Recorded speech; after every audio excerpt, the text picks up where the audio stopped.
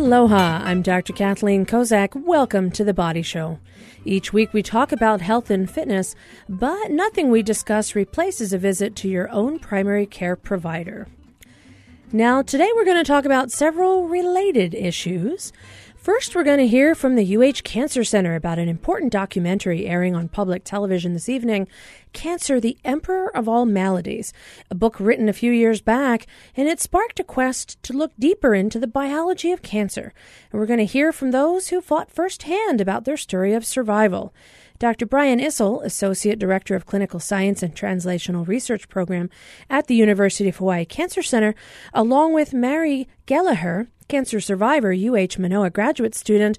We're going to hear from them in just a minute about what their experiences are and where we can get clinical trials here in the islands. Now, after that, we're going to hear from teacher Robert Kane and senior Malu Lopes from Iolani Schools regarding a senior project that pairs students with seniors in hospice and what they learn about life from those who are nearing the end of it.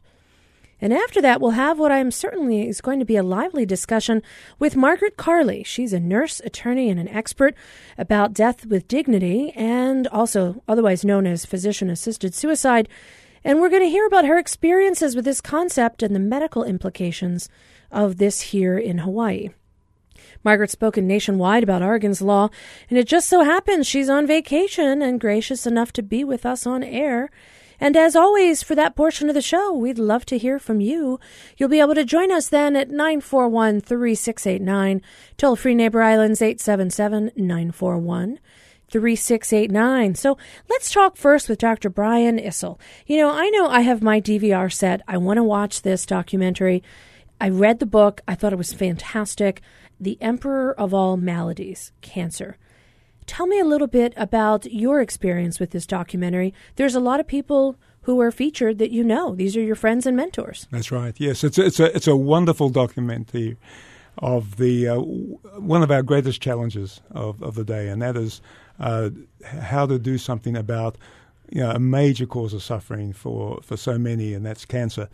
And I've been so fortunate and privileged to have actually started off in this field when, in fact, things weren't so good. We were only being able to achieve cure in about a third of all patients that came along. And then I've been part of and working with some of the giants of cancer that have been featured in this documentary. I've been able to see such a change, so that now at the moment 2/3 of all patients that have cancer can be cured. So what a dramatic difference! And I've also been very, very lucky to be part of new treatments through working and designing and helping conduct clinical trials, and which have really been responsible for all our advances. So tell me about clinical trials. A lot of times people feel like we're here in the middle of the Pacific. We don't have access to these types of things. It's only on the mainland. It doesn't come here to the islands. But that's not true. That's absolutely not true, yeah. So we're part, the physician scientists, including myself and others at the University of Hawaii Cancer Center, are part of a sort of a national and international network where we all get together to look at all the data that have been generated through clinical trials and then design other clinical trials to advance how we're going to better be able to treat our patients. So it's this sort of network, and then what we do is we bring in these trials which always guarantee the best possible cancer care and the opportunity to have something that could be better, that we believe has a rational basis for being better. And so patients don't need to leave the islands for these type of state-of-the-art clinical trials, and to be assured that they have the best care available. We do this. We provide these trials to all the practicing oncologists in our community, and also to the hospitals. And it's just been. I just feel so fortunate in having seen such great advances in so many cancers. I mean, when I first started doing this, I remember a patient very vividly, a young man of about 28 years old, had a young family, and we just didn't have the drugs. And we knew that it was almost guaranteed he'd pass away within about 18 months. And then with just one main new drug, we could see a change to now that people with the same cancer have a 90% plus chance of being cured. And we've just, and it's these sort of experiences and the courage of our patients and in the case of children and their parents that do this, that participate. They're the real heroes of all this. It's not the doctors and the scientists. It's really the patients that drive this. And this is happening right here, UH Cancer Center, Kaka'ako. Yes. And through the hospitals and through the oncologists in our community. So anybody who is being treated by an oncologist, you can ask them, and they have access and or have probably looked at whether or not clinical trials would be appropriate given their circumstances. And they call on our help. We have a staff that go and help them put the patients, make sure, is the patient eligible for this particular study? Because we have 100 different clinical trials available, but, there's more than 100 different types of cancer. Sure. And different stages of cancer and so on. So we may not always have the study that fits the individual patient, but we certainly can help the care providers determine whether the patient may be eligible, and then once the patient is enrolled in the study, to actually be able to help them make sure that they do the study the right way and adhere to it. Yeah. So really, we've got that expertise right here at the Cancer Center. It's connected nationally, internationally. This is where our physician scientists can directly impact the lives of people who live here in the islands and allow them to have the same resources and access to things that we thought previously were just on the mainland. Exactly. Right. There are always going to be some very highly technical treatments that may be available in a place like MD Anderson Cancer Center, Sloan Kettering, that we don't have access to at a very early stage. But we certainly, all those, most of the studies that are done through this, what we call the cooperative groups, we have access to. And also we try to design studies that are particularly, tailored for our own patient population. Sure, we've got this multi-ethnic population. Right. There's all these different variabilities, and that means a lot. We have the expertise right here in the islands, right down the street, Kaka'ako, available to all islands, available to oncologists. Correct. Island-wide. Correct. Excellent. And let's hear about a success story. Now, Mari Gallagher, you had cancer when you were younger. You were about 5 at the time, and your parents chose to have you participate in a clinical trial. Tell us a little bit about what happened when you were 5 and if you have any memory of it. But, now you're a graduate student. You're at UH Manoa. And so really what they did worked. Yeah, so I was 4 when I was diagnosed, and I was with acute lymphoblastic leukemia. And the reason my parents took me into the doctor, first of all, was I was just bruising everywhere. And normally when you're 4, you have a lot of energy, you're running around a lot, but I was taking longer naps. And my grandmother also noticed that it just wasn't normal. So they finally took me in, ran some blood tests, and found out that I had leukemia at that point. Well, my parents were really strong supporters of the Cancer Center then, and they still are now, and chose to opt in for the clinical trial through the UH Cancer Center. And from there, I was cancer-free within a few months, and then I was in remission within 2.5 years of my treatment. And how long ago was that? Yes, I'm sneakily asking how old you are. Well, I'm 22 now. Okay. I'm turning 23 this year. So it was 18 years ago. I just passed my 18th cancer anniversary just a week and a half ago. And so once you enrolled in the clinical trial, you became cancer-free, in remission shortly thereafter. Clinical trials saved your life. They absolutely did. And I really believe in what the UH Cancer Center does. And I mean, like Dr. Issel was mentioning, all of the work that's done right here in Kaka'ako. A lot of people don't think that it happens here in Hawaii, but you're living proof it does. Exactly. And I think this documentary, Cancer, the Emperor of All Maladies, it tells the story of a few individuals with their battle with cancer. And in the preview alone of it, it shows the story and the journey of these 2 young girls. And they were right around the same age as me when I was diagnosed. And it shows not only their journey as cancer patients, but the family's journey and the entire medical team that was fighting just to save these little girls and do anything in their power just to figure out different ways to really not just cure the cancer, but help them just live a better life. And I think that's really the mission of the UH Cancer Center as well. And certainly something that you saw firsthand, Dr. Issel. You're still working at the Cancer Center and trying to bring that level of expertise to people here in the islands. Again, amazing work that's going on right down the road from us. And thanks for telling us about what's happening and also sharing your story.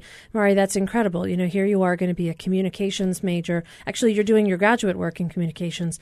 Your job is to get the word out on how amazing this opportunity is right here locally at home.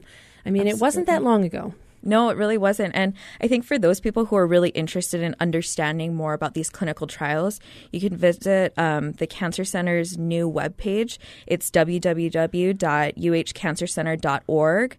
And then you click on Patients and Families and then find a clinical trial.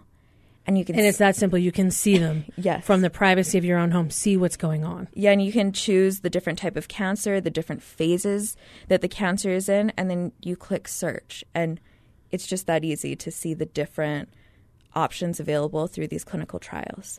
And as Dr. Issel mentioned, it's the top of the line medications that are out for these patients. And I think it's quite a wonderful thing that's going on. Absolutely. The latest and greatest. If you want to know if someone you love has a cancer that you're concerned about them, you know what? This is a great place to get more information. And I appreciate all the hard work, Dr. Issel, that you do. And Mari, I look forward to hearing from you in the future about how instrumental the Cancer Center has been in your life. But also, this documentary is on tonight. I set my DVR yesterday because it's going to be about 6 hours. I think it's 3 nights. 2 hours each night, and the book was amazing. When I read it, it just really struck a chord. And the way that they did this documentary, it brings it home. It really certainly, it brings you right back into the center of it so that you care about what's going on because you become so entrenched in the lives of the people that were willing to share that experience on a global scale. I mean, talk about reality TV. That's got to be a really difficult thing to do. Now, speaking of people who are doing things to try and help the community, my next guest, Robert Kane, is a teacher at Iolani Schools. You also read Emperor of All Maladies. When you came in, you said, I love that book. There's a documentary. There is, and it's tonight. Get home at 9. You have to watch this. But he's teaching at Iolani and teaching about hospice, and I want to hear from you about what your program is about. And then we have one of your students, Malu, who's on, and she's going to tell us about what she learned. So how long has this program been in existence, and what is the goal of trying to help senior high school students learn about hospice? Well, the program's been around from the mainland about 20 years or so and came here to Iolani as of August this year. So it's new at Iolani. And I can frame it, I think, best by saying that, my mom was a nurse for almost 40 years. And one of the things that she used to tell us was that you learn most from the dying, that the dying are our greatest teachers. And I got to a point in my life where I started to wonder, well, if the dying are our greatest teachers, where are they in the education system? Very good point. Yeah. And so I had the opportunity back in upstate New York to begin a program with a group of students who were quite needy and had a lot of learning disabilities, situations like that, learning style differences, and felt pretty low about themselves. And we entered into the world of the dying and the talking of story and touching one another in those ways that a caregiver does with the dying. And it just became readily apparent that this was something that I don't know why it hasn't been done long ago. It needed to happen. Yeah, okay. But in fact it was happening long ago. And somewhere along the line we medicalized and pathologized something that needs to be naturalized. Death isn't a separate chapter beyond what we call life. It's part of life. So we invite it in, and we accept it as part of everything that there is in our life. It's a process. We're living while dying, I think, as Joan Halifax says. And so the program is now developing here. We have 17 students to start with, wonderful participation with all the hospice agencies here and the hospitals. It's just been a wonderful welcoming here for this course, and I'm just very pleased. Well, now let's hear from Malu Lopes. You've actually participated in the course. You're a senior at Iolani. And tell us what your interaction was with hospice and what you learned the most from it. Well, just a little background. My great-grandma passed away in May from cancer and just not being in the best health. And I guess because I have such a large family, that comes along with having a lot of losses. So death has been in my existence. Like, as I've grown up, I've experienced a lot of death. So it wasn't something weird to me, I guess, from the beginning to talk about death. That's unusual, to be honest, is that right. Here you are, you're 18, and most of us are scared of it, and yet you're like head on, hey, this has happened, I know about it, I'm not scared of it. So as I was growing up, death was never really hidden from me. My first experience of death was losing my 3 chickens when I was 3. And I guess it's evolved, obviously. I just lost my great-grandmas in the past few years, a couple uncles, majority of which are from cancer. But it's just a normal thing, I guess. So taking this class wasn't that big of a deal to me. But over the course of taking this course, I've learned so much more than I thought I would. What's the biggest thing that surprised you? I mean, for you, coming from a background where you were more familiar with death and dying than a lot of other people that might be of your same age group or cohort, what do you think surprised you the most? I think one of the littler things that I learned was that not only old people die, which is hard because even though majority of the people that we work with in hospice, they might be older, but then there's some that they're younger. There's children that are dying. Sure. Oh, that's and as a high school student, to know that there's kids dying before they even get to experience life, I think that's kind of hard to know. Sure. But we also learn about how to cope with things, and people think like, oh, it must be such a hard class, but it's a hard class for the wrong reasons. Just because it's not something that we talk about in everyday life. People don't understand what it means to die, and we kind of cushion it, I guess. So people say, oh, my grandma passed away, when in actuality, my grandma died. And just because she's not here anymore, it doesn't necessarily mean that I've lost contact with her. And I've kind of been able to understand my priorities and be able to realize that there's things more important than what we think about on a day-to-day basis. And I think that this hospice class has been able to not only help me appreciate my own life, but appreciate the people's lives around me and kind of minimize the fact that we are very different from each other, but we all are born and die. It might be at different times in our lives. It might be in a different way than each other, but we all go through life just like one another. And I think just being able to understand that we all have our own struggles and our own stories. It doesn't matter. Like, my mom and dad have done a great job with teaching me that I should never judge people because of the things that they've done in the past or what's happened to them in the past. And I think that being able to hear the stories from the hospice patients and being able to understand what kind of life struggles they've actually gone through, it really helps me understand that my life isn't that hard, and it's not as hard as I make it out to be a lot of times. And it's just about the connection that we make with people. It's not about talking to them just because they're sitting there and there's nothing else to do. It's about talking to them because you want to know who they are as a person. They're not just some cancer patient that's dying and I have to be here to spend time with them because no one else won't. It's because I want to learn who they are and hear their stories. What an incredible experience. I just can't even imagine being your age and being tasked with that level of responsibility, and yet it's a gift, and the knowledge that you've learned this year is something you'll never forget. And I'm sure you're going to take it with you as you graduate and as you go on in school. This is going to be something that, I hope to hear from you in the future about some of the things that you've learned and also about how you can teach the rest of us. Your teacher, Robert Kane, brought it to you, but now the responsibility is upon you to help share that with some of your classmates, and hopefully not on a personal level, but as you mentioned, sometimes family members do die, and they will be enriched by your experience. So thank you for coming on. It's a hard, difficult thing, but thanks for sharing your experience with us. I'm Dr. Kathleen Kozak. We've had a great first 20 minutes of the Body Show. We've had Dr. Brian Issel on from the UH Cancer Center. We've heard from Mari Gallagher about her experience as a child in clinical trials, Robert Kane, who brought this program to Iolani, and then Malu Lopes, who really was touched personally from this. When we come back, we're going to be talking with Dr. Margaret Carley, and she is a nurse, attorney, and expert in Oregon's Death with Dignity laws.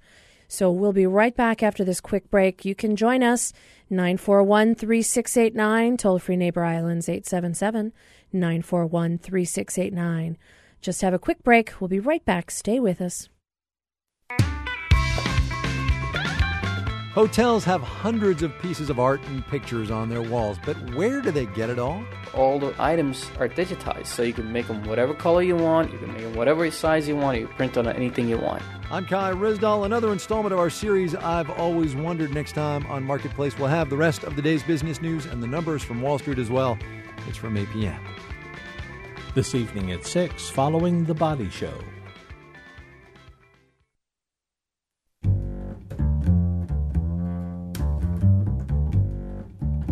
I begin to unreel at miraculous speeds. The weaving comes so naturally to me that I am barely aware I am doing it, humming as if in a dream. This is B.D. Wong. This week on Selected Shorts, Spinning for Your Life, from PRI, Public Radio International. Tuesday at 5 p.m., following Travel with Rick Steves. Support for The Body Show comes from the HPR Local Talk Show Fund, which helps Hawaii Public Radio sustain and grow its locally produced talk show programming. Mahalo to contributors Whole Foods Market Hawaii, Ferraro Choi, and Ulupono Initiative. Aloha, welcome back to The Body Show. I'm Dr. Kathleen Kozak. Boy, we had a heavy discussion just for the last 20 minutes or so, and now we're going to continue along those same lines. Margaret Carley is a wonderful woman who has given up part of her vacation to join us. She is an advocate and an expert in death with dignity. She is a nurse. She is also an attorney and has given talks nationwide about this important topic as it has touched her directly. Now, we're going to be talking about this for the next rest of our show, and if you have a thought or have some concerns, or if you have a strong feeling about what this means, you are always welcome to join us at 941-3689, toll-free Neighbor Islands, 877-941-3689. Margaret Carley, welcome to The Body Show. Thank you, Kathy. Thanks for coming here on your vacation. We just had a wonderful discussion from Malu Lopes. Boy, that was very touching. Her experience with children who aren't doing well and dying. And boy, we heard from Robert Kane, and we heard from Mari Gallagher, and we've heard from Dr. Brian Issel. And it's all kind of talking a little bit about the same topic. When someone has cancer or any other sort of terminal illness and hospice is involved, there are so many wonderful things that hospice can do. They can help someone go through the process. They can help them be comfortable. They can really be supportive for family and loved ones and the person going through it. But there are some things that currently here in Hawaii we do not do. And in other states, they do this a little differently. Tell me a little bit about your experience in Oregon and what death with dignity really means. I'd be happy to, Kathy. I wanted to mention today we all go through life touched by death. And my mother-in-law died this morning.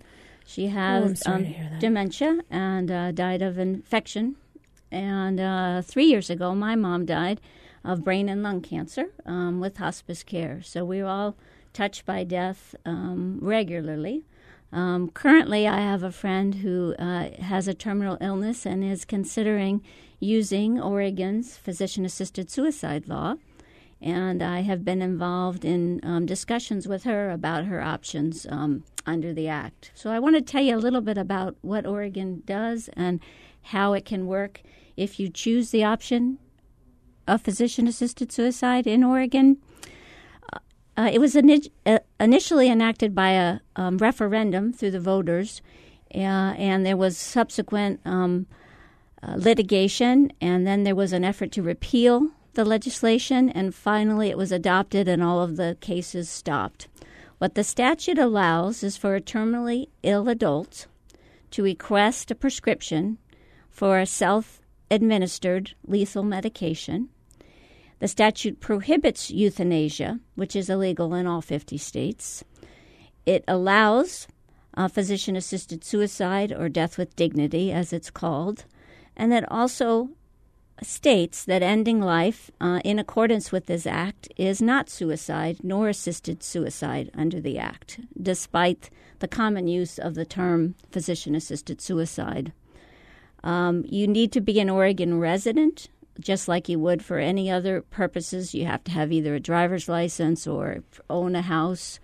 You have to be 18 years of old, so no children can elect this as an option. You have to be a capable adult. And by that, you have to be able to understand and communicate your healthcare decisions. No one else can decide for you. Not another family member, not a surrogate decision maker, not somebody with a power of attorney for healthcare. It has to be you deciding for yourself. You need to have a terminal illness, which is defined similar to the hospice definition, 6 months or less to live. And the request has to be voluntary. There can't be any coercion involved. And if the physician or the consulting physician believes that the patient's judgment is impaired by a psychiatric or psychological disorder, then there's a requirement of a referral for a psychiatric or psychological evaluation to make sure that the decision is voluntary and the person understands the choices that are being made. So that's the law. Now, you made a specific point I just want to review. You said self-administer. Years ago, there's sort of a name that gets bantered back and forth, Jack Kevorkian, and he was assisting people, and there was a thought about whether or not this was something that was considered euthanasia. Was he administering medicine? What was his role in this? And in fact, the poor man went to jail, actually, for several years and was released and has passed on. But you made a point of self-administer. So that really means that this is not some type of intravenous treatment. This is not anything where someone would need to be in a medical setting. This is self-administered, meaning some type of pill or something along those lines. That is correct. Okay. And the physician writes a prescription for an oral medication. It is almost always, although there are some instances it's taken in a healthcare setting, but 90% of all of the deaths that have occurred under the Act have been in the person's own home.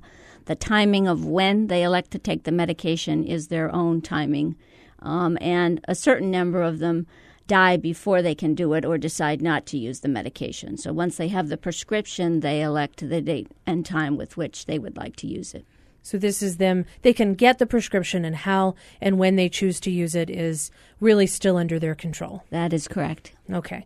Now, we have a lot to talk about with this, but we do have a couple of people on the line that I'd love to hear their thoughts from what we've said so far. We've got Larry from Hawaii Island. Larry, welcome to The Body Show. Thank you. My father died under hospice care 5 years ago. I wanted to thank Malu for her tears. It was that human feeling and compassion that made it important outside of the clinical environment. You're absolutely right. And she was so touched. I mean, we sat here in the studio, and she really just expressed true emotion, just sharing her experience. Absolutely. So thank you for recognizing that. You're welcome. And it was the best part of participating in the program. I'm glad they're training them to continue that. One of the issues that I had, this was in California, and they left us medication, prescription, prescribed medication. And it was, fentanyl patches with the skull and crossbones, only for, terminal cancer patients kind of thing. And it was made very clear to us that if my father chose, they would not ask questions after he passed away. And I'm very glad my father did not choose that option. He passed away naturally. but it was clear that that was an option. And I'm wondering if that's still how it works. Well, it's an interesting question. Now, Larry, just to clarify, your father unfortunately passed away 5 years ago. He was in California at the time. Yes. Okay. So what it sounds like you're telling me is he was kind of given a prescription and told, hey, if you want to use it, we're not going to say anything. Here are these patches. Here's what you do. So exactly. And he fit many of the qualifications your guest just mentioned. He was cognizant. He was, all there. His wife was there to consult. So it would have been self-administered. Well, and it sounds like, what it sounds like happened is that the hospice was kind of saying, here's what you could do. We won't ask any questions because if we were to ask questions, we'd have to answer those. And yet it sounds like what's going on in Oregon is they've said, don't even worry about questions. We're going to legalize this. You don't even have to hide it. You don't have to kind of wink, wink, nod, nod, say this is what you would do with the medicine if you wanted to. That they're kind of out in the open saying, hey, listen, you meet these criteria. This is something that we want to provide as an option for you, and this is totally your choice. And so I think it's better if it's clearly stated. Absolutely. To be honest, I'm glad he decided not to take the option. And he passed away fairly quickly anyhow. But it was a good option to have. Well, and that's kind of what we're talking about today, Larry, is, right now there is not a legalized option. If you were to come to see me in my office and say, Dr. Kozak, I have got terminal cancer, 6 months or less left to live. I am fully cognizant of what I'm doing, saying, asking for, etc. I want a prescription. I'm not legally allowed to do that. And so that's kind of where we're talking about, are we providing this option as sort of an underground kind of thing that people could do if they're involved in hospice, or should we just shine a light on it and say, this is what people are doing? Why not just accept it, acknowledge it, and then decide how we want to incorporate this choice for individuals? Now, I'm curious, Larry, you said you're glad that your father didn't choose it. Why is that? Well, on a practical basis, the question of why we had a box full of fentanyl patches didn't come up, or why I would have put 10 of them on him. It's possible some prosecutor could have taken that the wrong way. And on a emotional, moral level, I didn't have to pull the trigger kind of thing. He passed away naturally. And he made the decision himself. Well, and that's very important. And I think also you mentioned the patches you would be putting on him, and so you were certainly a little leery of doing so. But I'm glad that you feel most comfortable with the choice he made. And hopefully he passed away naturally and peacefully, and this was not something that was causing him any undue pain, and hopefully you were there to support him towards the end. So it's a very important discussion to have, and I'm so glad you respect his choice, Larry, and I appreciate you calling and sharing your experience with us, because that's really what this is about. It's about people's individualized experience, and when we look at this as individuals ourselves, for our loved ones and our families, it takes a little bit of the legal aspect out of it, and it says, what would we do for our mom, our dad, our brother, our sister, our loved one, our partner, ourselves? And that's really what you described. So I want to thank you for sharing that with us, Larry. You're welcome. I do want to say I would have gone with his decision, whatever it was. And I bet he knows that. And that in itself, knowing that he made the choice and you were ready and willing to respect it, says a lot. And so I really appreciate you sharing that experience, because to be open and shine a light on this is really what we want to discuss today. So thanks so much for sharing. Absolutely. Kathy, I wanted to let you know that one of the things also about the statute is that if you're a physician or the consulting physician or the psychiatrist and you follow the law, it gives you statutory immunity. So no one could sue you as the prescribing physician under the Act for writing a prescription for a dose that could kill a person. So that's one thing that that the physicians and the prescribers, as opposed to either trying to interpret case law about whether I have the authority, the statute explicitly says if you follow the provisions of the Act, you're immune for prescribing in accordance with the Act.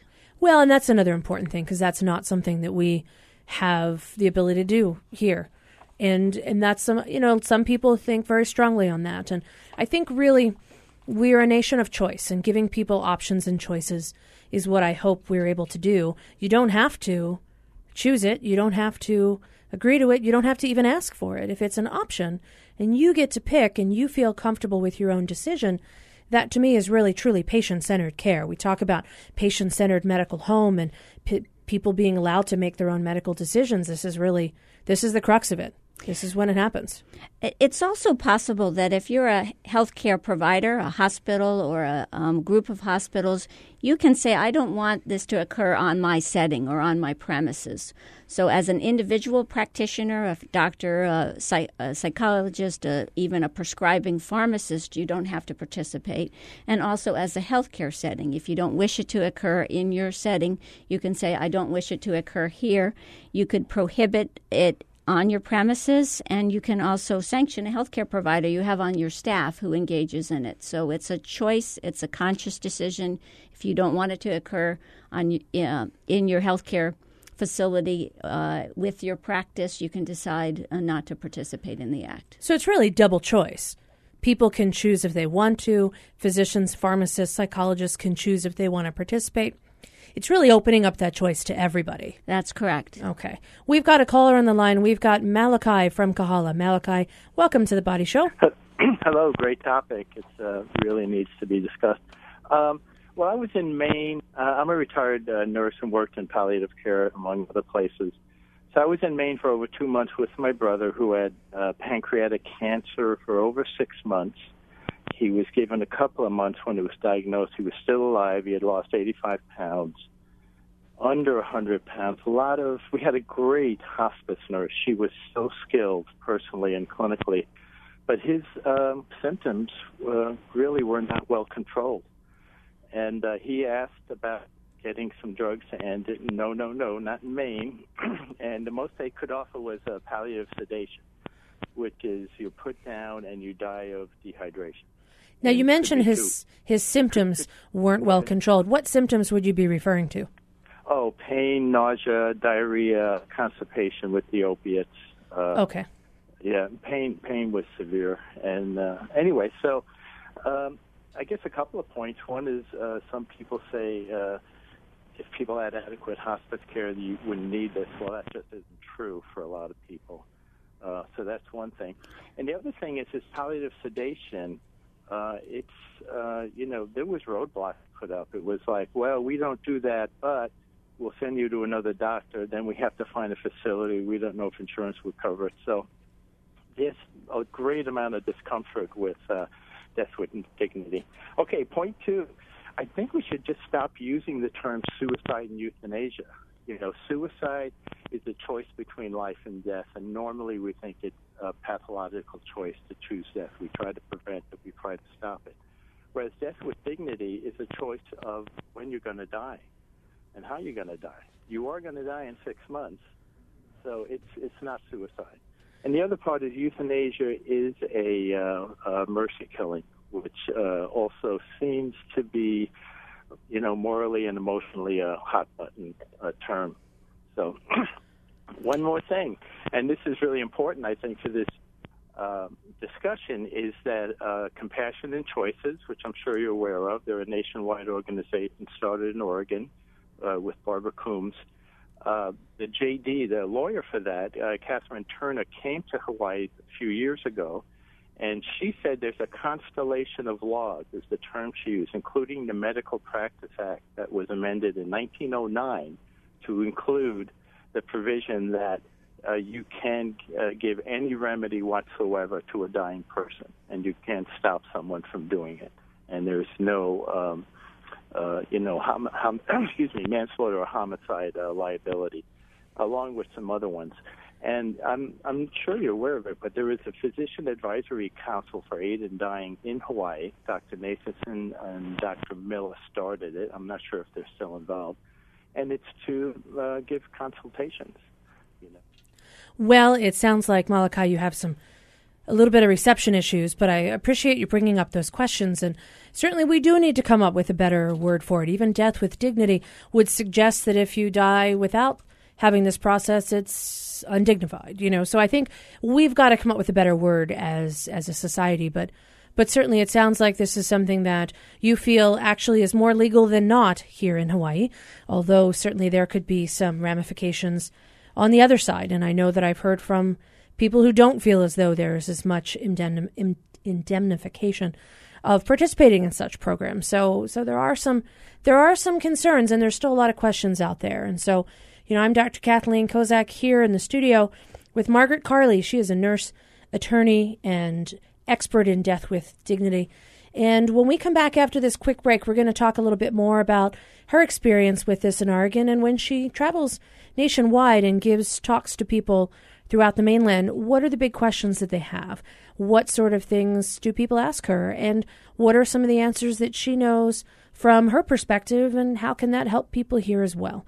So you can join us at 941-3689. Toll-free Neighbor Islands 877-941-3689. We'll be right back after this quick break. Stay with us.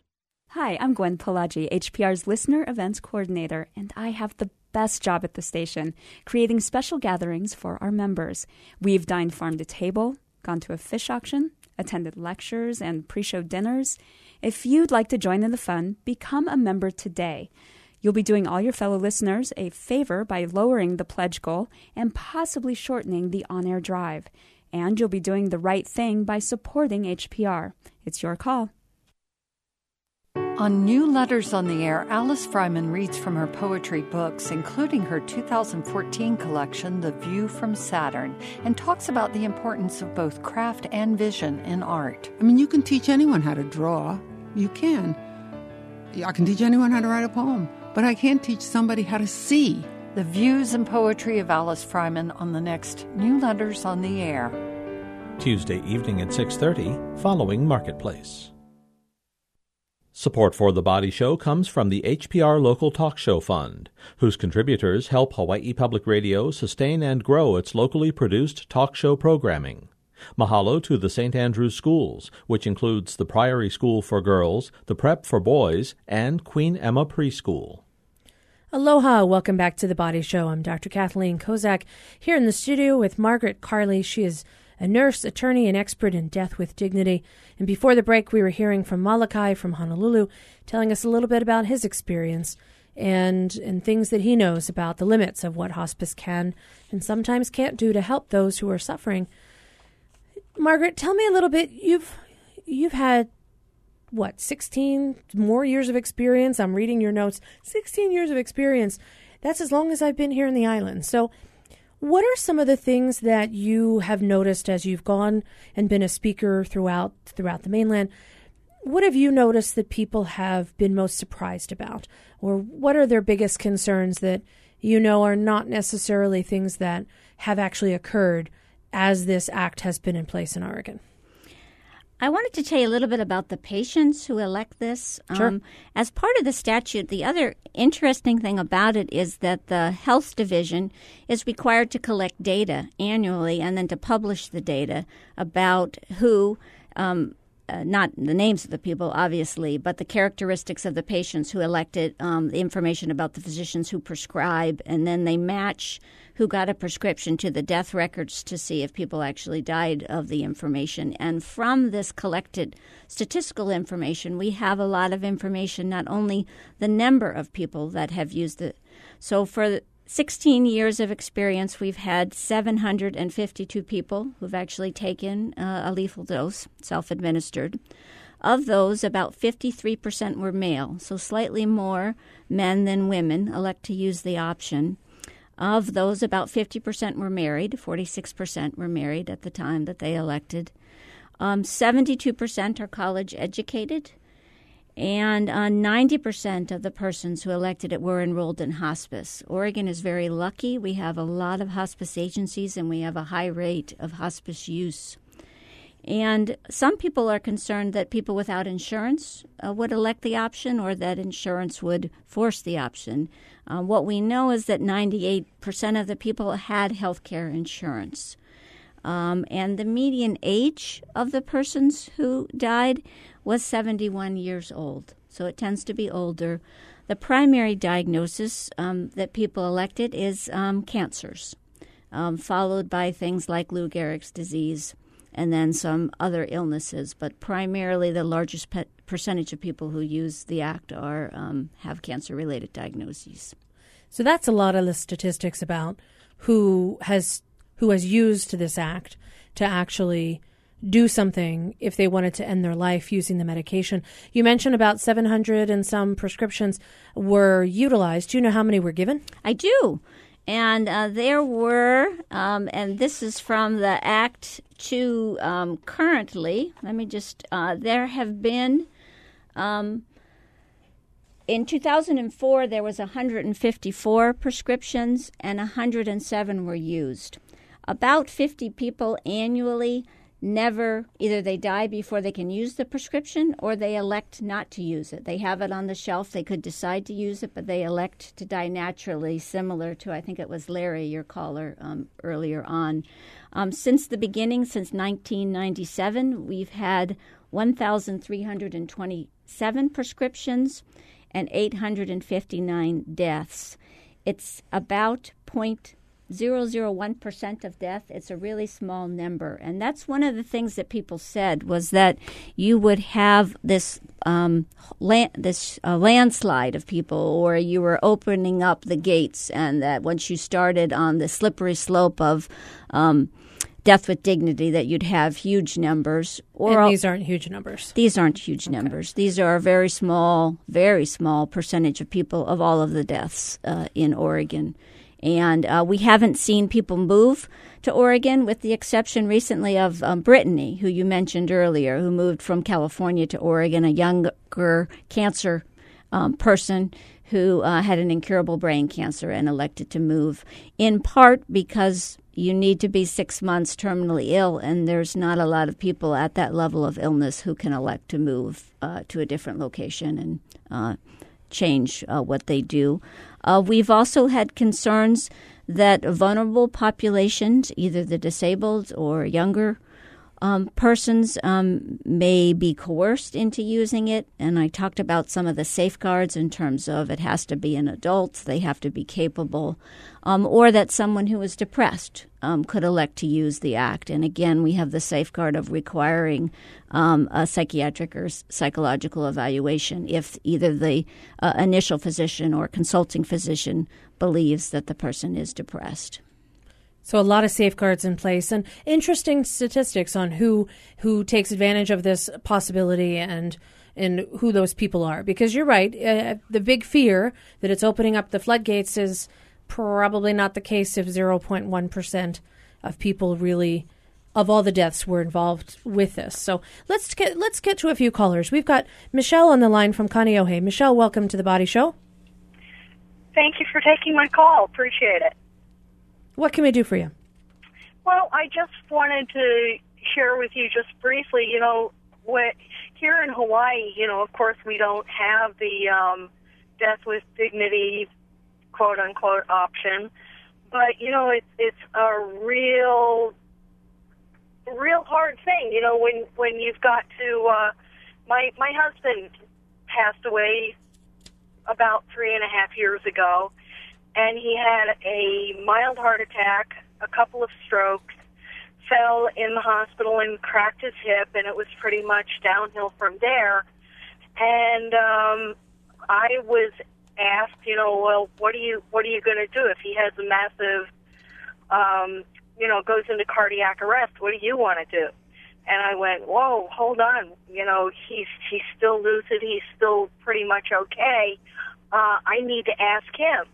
We had both had advance directives that said, hey, if I code, I go. And I did call him and while he was in the hospital, and said, what do you want me to do here? And I said, I need to know that you haven't changed your mind. And indeed, he said, hey, look, let me go. This is important. And the other thing was that I was at one point a hospice volunteer, so I have had the privilege and benefit of having been able to provide service as a hospice volunteer and then also receive those services and see the full spectrum of the psychological help, the physical support, just everything that hospice has to offer. Well, and you're right, Michelle. There really is a lot that hospice has provided, and amazing that you were able to become a hospice volunteer as well.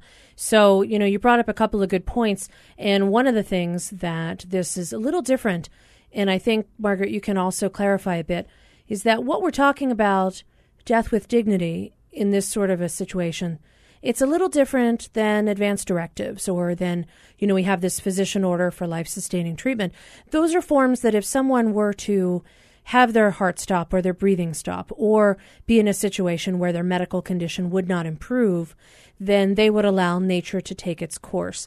And this is a slightly different sort of a situation where people are doing something a little bit more, shall we call it, proactive. Yes.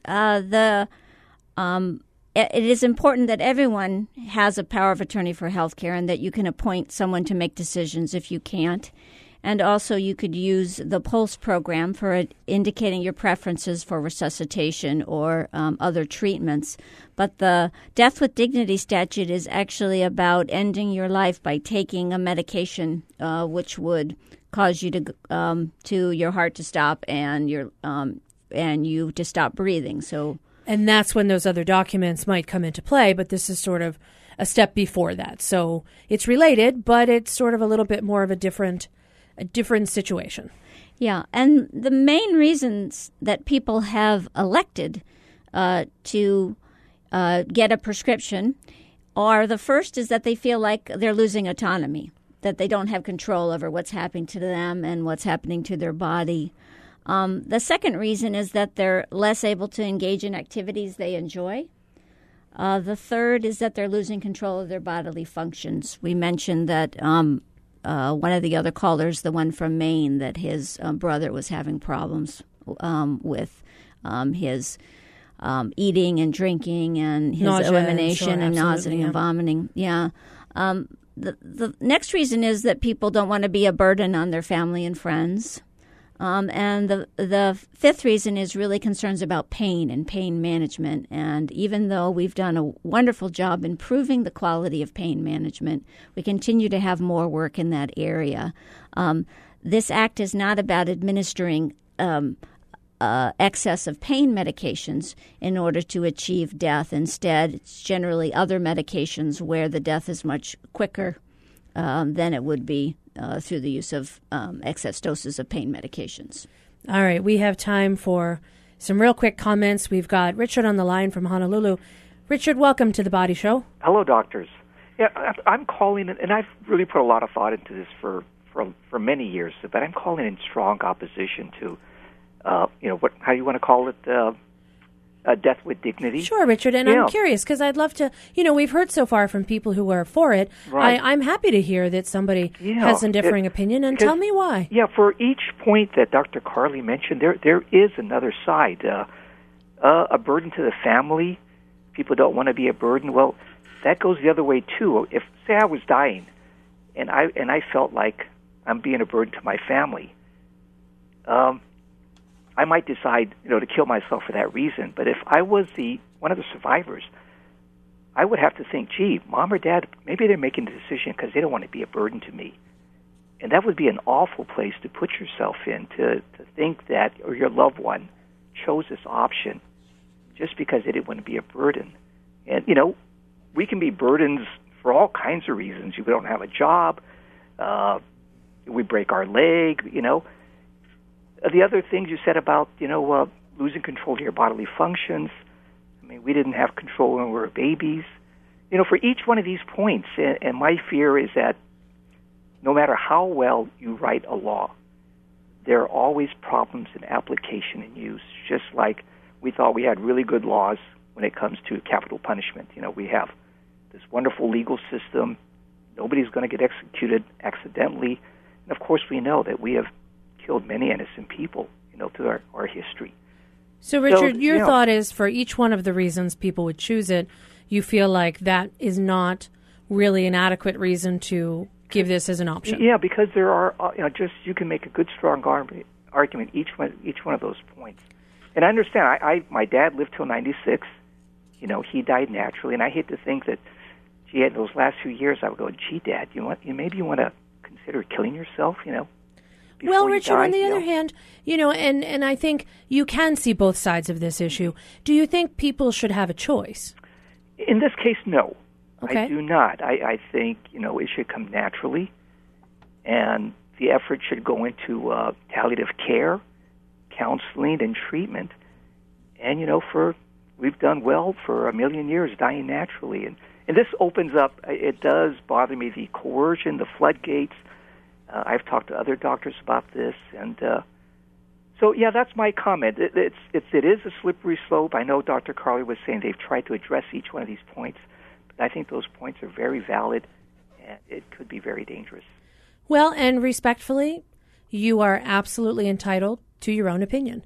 And I think a lot of people feel the way that you do. And so, my thought is giving people an option and a choice to make that decision or not make that decision would be something we should look at. But, certainly I understand your position, and you're right. That's why it hasn't gone nationwide yet. And yet other nations have. Canada just decided this is something that they would be allowing to happen. So, certainly a lot of information that goes both ways. But I respect your opinion, and I appreciate you strongly standing behind it, just as I appreciate Margaret standing behind hers. Now, we have time for one quick comment from a caller.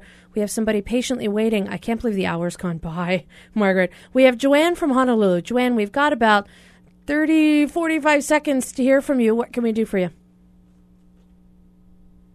Joanne, are you there? Oh, I think we might have lost Joanne. Okay, so we'll try and see if maybe we'll have to do this again at some point and discuss it again. But Margaret, Richard has a point. He has a differing opinion. Should people with a differing opinion change the fact that we could have choice? Well, it's going to be up to the people of Hawaii and to your legislature about whether this is an option you want to have for those who are dying in Hawaii. And there are lots of viewpoints in terms of people who are for and against it. And it's going to be something where you decide as a state that this is something you will allow, or you decide as a state that it's something that you won't allow. If you do decide to allow it, it's nice if you write it in such a way as there's some protections, both for the physicians and for the patients, and that the choice is honored if they decide for it. So let's bring it home. Let's make it personal. Let's put you on the spot, Margaret. Okay, if you met all of those criteria, if you met the criteria of not being alive more than 6 months and all those other criteria, would you want to have the choice? Personally, I would like to have the choice, yes. Do you think you'd use it?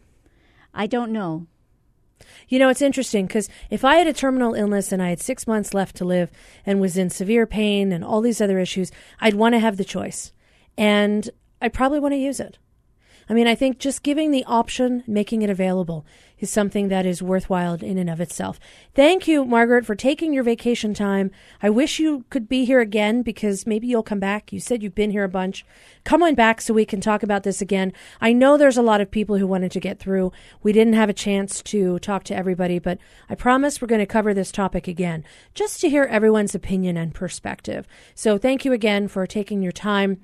Margaret Carley, she is a nurse and an attorney in Oregon, here on vacation. Thanks for being on. Our engineer is David Chong, our executive producer, Beth Ann Kozlovich. I'm Dr. Kathleen Kozak. You can find us on Facebook, hawaiipublicradio.org. We'll see you again next Monday. Thanks for joining.